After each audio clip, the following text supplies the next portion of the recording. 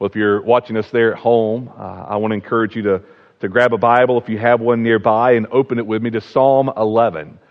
Psalm 11. I want to take just a few minutes tonight and look in Psalm 11 with you. And I think it's such an applicable psalm for the day and the age that we are living in. It also ties in with a wonderful word that we heard this past Sunday from Dr. Marcus Merritt as he preached from Isaiah chapter 6, reminding us that we need to fix our eyes on God and that He still sits enthroned over all of heaven and all of earth. So let's look in Psalm 11 tonight. Follow along if you have your Bibles open there at home and hear the Word of God.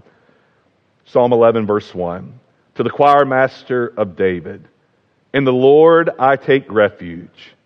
How can you say to my soul, flee like a bird to your mountain? For behold, the wicked bend the bow. They have fitted their arrow to the string, to shoot in the dark at the upright in heart. If the foundations are destroyed, what can the righteous do? Those opening verses of Psalm 11 certainly are an apt description of what we see taking place in our world today, in our culture today. We hear the words being spoken that spiritual darkness seems to be prevailing, that the enemy is on the attack, that the moral foundations of society are seemingly being destroyed. And the question is asked, what can the righteous do? And I'm so thankful that Psalm 11 doesn't end with verse 3, but it continues on and it responds to that question. It gives us the answer. Continue following along and hear the Word of God. Psalm 11, verse 4. The Lord is in His holy temple. The Lord's throne is in heaven. His eyes see, His eyelids test the children of man. The Lord tests the righteous, but His soul hates the wicked and the one who loves violence. Let Him rain coals on the wicked. Fire and sulfur and a scorching wind shall be the portion of their cup. For the Lord is righteous. He loves righteous deeds. The upright shall behold His face. And may the Lord bless this evening the reading and the teaching of His Word. For just a few minutes tonight, let me share with you just a few devotional thoughts from the words of Psalm 11. We don't know the historical background that prompted the writing of the psalm. We do know that it was addressed to the choir master of David.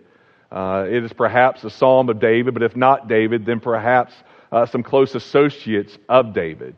But nevertheless, it opens with a bold declaration, in the Lord I take refuge. And as believers tonight, we certainly share in that statement. To be a follower of Christ is to take refuge in Christ, to be in the solid rock, to stand upon the solid rock, to be in Christ and to have Him in us. So we have a commonality with the psalmist in Psalm 11, verse 1. However, in the verses that immediately follow that bold declaration of confession and trusting in Yahweh, trusting in the Lord and taking refuge in Him, the psalmist is immediately presented with a predicament.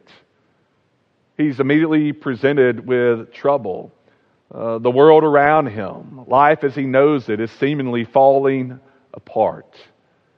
The one who speaks is not entirely known. Again, it's perhaps a close associate of David. It's someone who would care much for him, and they see what's happening surrounding David in his life and the confession that he has made in the Lord, and they see how things are going, and they're concerned. And so they say to him, flee like a bird to your mountain. The wicked, they're bending the bow. They put their arrow on the string. Evil is on the march. The wicked are on the warpath. They shoot in the dark at the upright in heart. The sun is no longer shining. Darkness is covering the land. And then in verse 3, if the foundations are destroyed, what can the righteous do? I think those words, again, are very fitting and an apt description of what we see happening in our culture. The wicked seem to be prevailing. The attack against the believer is increasing. Darkness seems to be more than light. and the foundations of a moral society are certainly shaking. What can the righteous do? Before we move on to the second half of the psalm and seek to answer that question, I think it's important that we remember that in verses 2 and 3, the words that are spoken are from a friend. They're from someone who is concerned about David. They're concerned about his well-being. They're concerned that because he has taken this stance in Yahweh and the wicked being turned against him, that he needs to take some affirmative action. He needs to do something. He needs to back away or get away, or he needs to at least be alert. And as we hear their words, I think it's a reminder to us that we must always be discerning in what we hear. Be discerning in the wisdom that is shared. Again, the words in verse 2 and verse 3 are certainly true words. They're certainly right words describing the situation that was unfolding, but the wisdom that they wanted to impart wouldn't be wise to follow. You see, the words that are shared tell David to flee, get away, run and hide, be like a bird going to the mountain. They tell David to fear. The wicked are seemingly going to prevail. They've already got the arrow on the string, David. There's nothing that you can do. Just be fearful. And then they tell him, just fret. Just fret. The foundations are destroyed. What can you do? David, there's nothing left to do. You just got to worry. Just be anxious. But again, I'm thankful that the psalm doesn't end in verse 3. The psalm continues on, and the reminder that we are given in the verses that follow, the verses that conclude this wonderful psalm, are the answer that we need. They remind us what to do when life is falling apart around us, when culture has gone crazy, when the wicked seem to be prevailing. In verse 4, the emphatic statement is made, the Lord is in His holy temple. The Lord's throne is in heaven. We were reminded of this on Sunday together from Isaiah 6. In the year that King Uzziah died, I saw the Lord sitting upon His throne, high and lifted up. Oh, David is reminding himself of the same reality, that no matter what's happening around him, no matter what the world may be doing, and no matter what is going on in culture, the Lord still rules and reigns. He is still sitting upon His throne. He is still in His holy temple. David's reminding us that our eyes simply need to be fixed upon the Lord.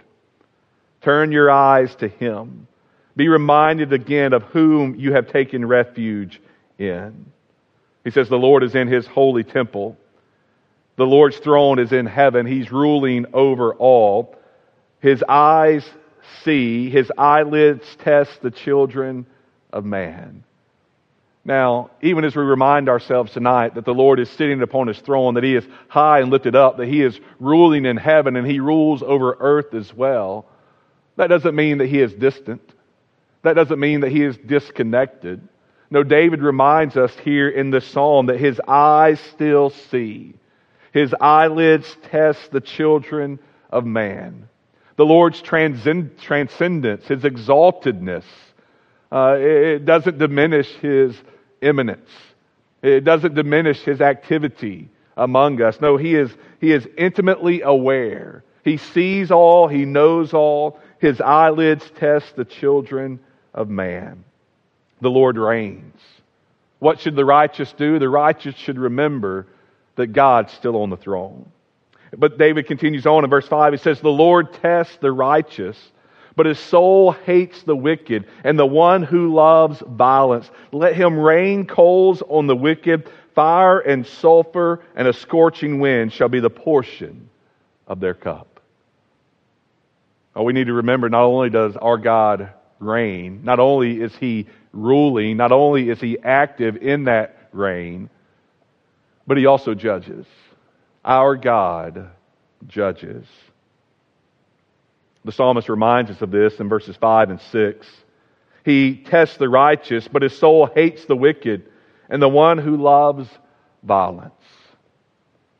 Oh, the Lord is not unaware of all that's taking place. He sees the wickedness that is playing out, and he sees the wicked ones who are involved in its action. The psalmist here is reminding us that the Lord truly cares for His own. He truly is on their side, and that those who are against Him, He will surely judge. And the judgment that He will mete out will be no light affair. Verse 6 gives us language that many times we aren't quite comfortable with, but nevertheless it reminds us that God is holy and His justice will be meted out in wrath. Let Him rain coals on the wicked. Fire and sulfur and a scorching wind shall be the portion of their cup.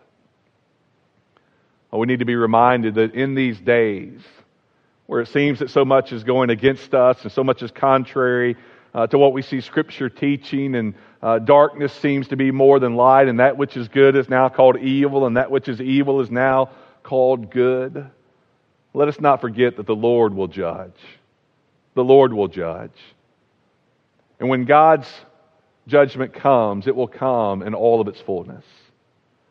The wheels of God's justice sometimes, from our perspective, turn slowly.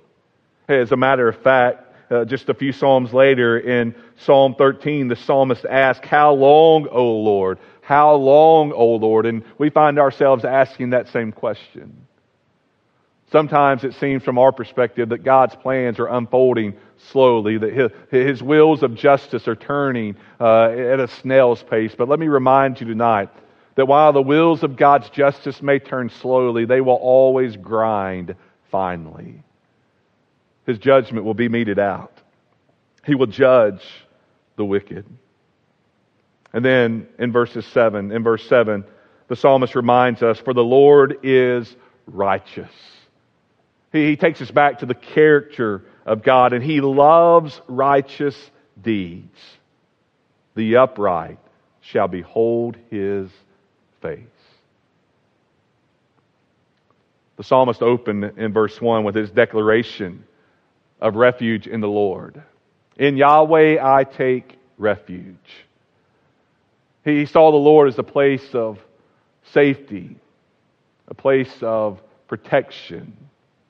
But by the time we get to the end of the psalm, his concern is no longer that of simply protection from God, but communion with God. He tells us, "The upright shall behold His face." And what a wonderful promise that we have today. That no matter what is happening around us, no matter what will happen in the days ahead, no matter how wicked this world may become, our God is reigning and ruling. He will judge in righteousness, and those who are His will one day behold His face. Psalm 23 is that most familiar psalm for many of us, one that many can quote from heart. And I love how the psalmist, how David ended that psalm there. "Surely goodness and mercy shall follow me all the days of my life," and here it is, "and I shall dwell in the house of the Lord forever." And do you know what we'll do in His house forever? Behold His face. We will be with Him, and He will be with us. Psalm 11 reminds us that this world is really not our final home. That the wickedness that we see happening around us will one day be vanished. It will one day be extinguished. It will one day be no more, and the wicked will be no more. But the righteous, those who take refuge in the Lord, they will behold His face. What a wonderful promise God gives us tonight. Let's pray.